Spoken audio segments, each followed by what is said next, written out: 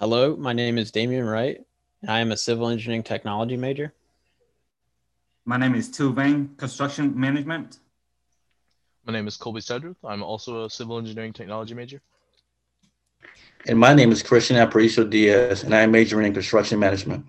Today, we'll be covering the topic of the Aberdeen 3, which took place in the Aberdeen Proving Ground in Maryland, which is an Army facility where chemical weapons are developed.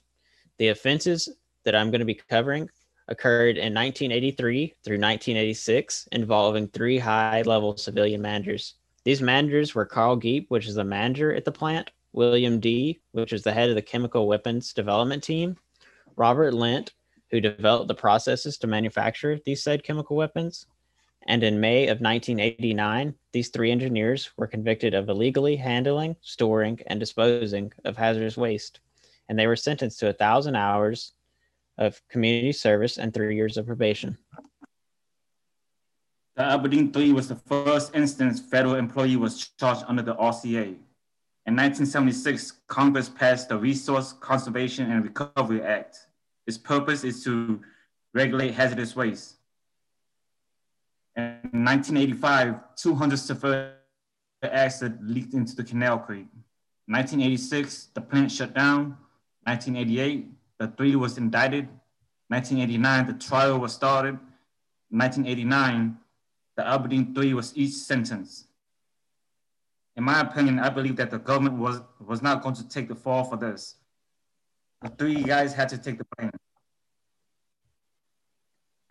According to Jane Barrett, I agree with you because she said that the court must send a message to these defendants and to all federal employees that they are not members of some privileged class.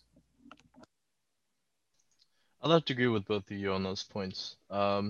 Just some more key facts to go over is that in a period of about 3 years, from 83 to 86, there were periodic inspections at the plant, which pointed out some major issues with the storage of the facility and the overall management. There were also a few chemical spills found, but nothing was done about these.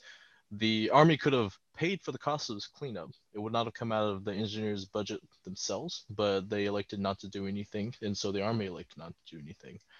Touching back on what Tao said earlier, there was about 200 gallons of sulfuric acid linked into a nearby river, which there was trace amounts of this found in some of the drinking wells found in nearby residences. They faced, as far as their sentence goes, they faced up to 15 years in prison and $750,000 in fines, but they were only given 3 years of probation and 1,000 hours of community service. This was based on, from the judge's standpoint, of high standing of the defendants of the community, but in reality, this is more so their reward, kind of, for taking the slap on the wrist for the government, which I think is ultimately responsible for this, because the chemical engineers would answer to the government. In the end, nothing really good came out of this. The plant was poorly managed, and it seemed like no one really cared about whether or not these chemicals were going to leak into the public. So I agree with you, Kobe. In the end, the Army was in the wrong because they did not have the proper procedures in place when it came to disposing of the chemical materials. But it was the engineers who were found at fault because they were allowed to improperly dispose of these chemicals. In the end, all 3 engineers were found guilty in court. This is an example that is not only ethically wrong, but is also illegal. I would like to state the first canon in the ASME Code of Ethics, which is to hold paramount the safety, health, and welfare of the public in the performance of their professional duties. These engineers did not follow through on this canon. In addition to that, they also violated the ASCE 1A, which is the first and foremost protect the health, safety, and welfare of the public. They did not do that by allowing chemical material to be exposed into the environment. They also violated ASCE 1I, which is to report misconduct to the appropriate authorities where necessary to protect the health, safety, and welfare of the public. The Army pretty much chose to cover up the story and not report it to the proper authorities. They violated ASCE 1B, which is to enhance the quality of life for humanity, and ASCE 1C, which is to express professional opinions truthfully and only when founded on adequate knowledge and honest convictions. These engineers did not do what is ethically correct. Well, Christian, in addition to that, they also pretty much violated the entirety of the ASCE 2. 2A states adhere to the principles of sustainable development. Chemical weapons plant is not really it doesn't have anything to do with sustainability.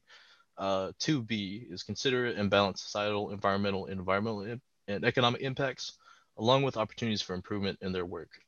Like I said before, some of the nearby wells were found to have traces of this sulfuric acid in them, and so that's definitely not considering the balance of societal, environmental, and economic impacts. Not to mention that the cleanup for this was going to be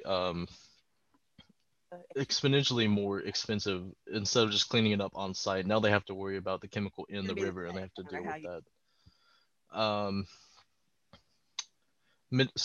2C is mitigate adverse societal, environmental, and economic impacts. And this is societal because it affected the surrounding communities, and economical because of what I just said with the cleanup. The cost of cleanup was pretty great. In addition to this, it also violates ASCE 5C, foster health and safety in the workplace. And this is just because their storage facility was just very poorly managed. In conclusion, we think that what should have came out of this, there's not really reports on what actually the outcome of this was besides the sentencing, but the Army should have taken more consideration into their decision-making process and tried to refine it to be about maybe not up to the standard of NASA's, but somewhere up there, around there, just because you are dealing with chemical weapons that could greatly affect the public.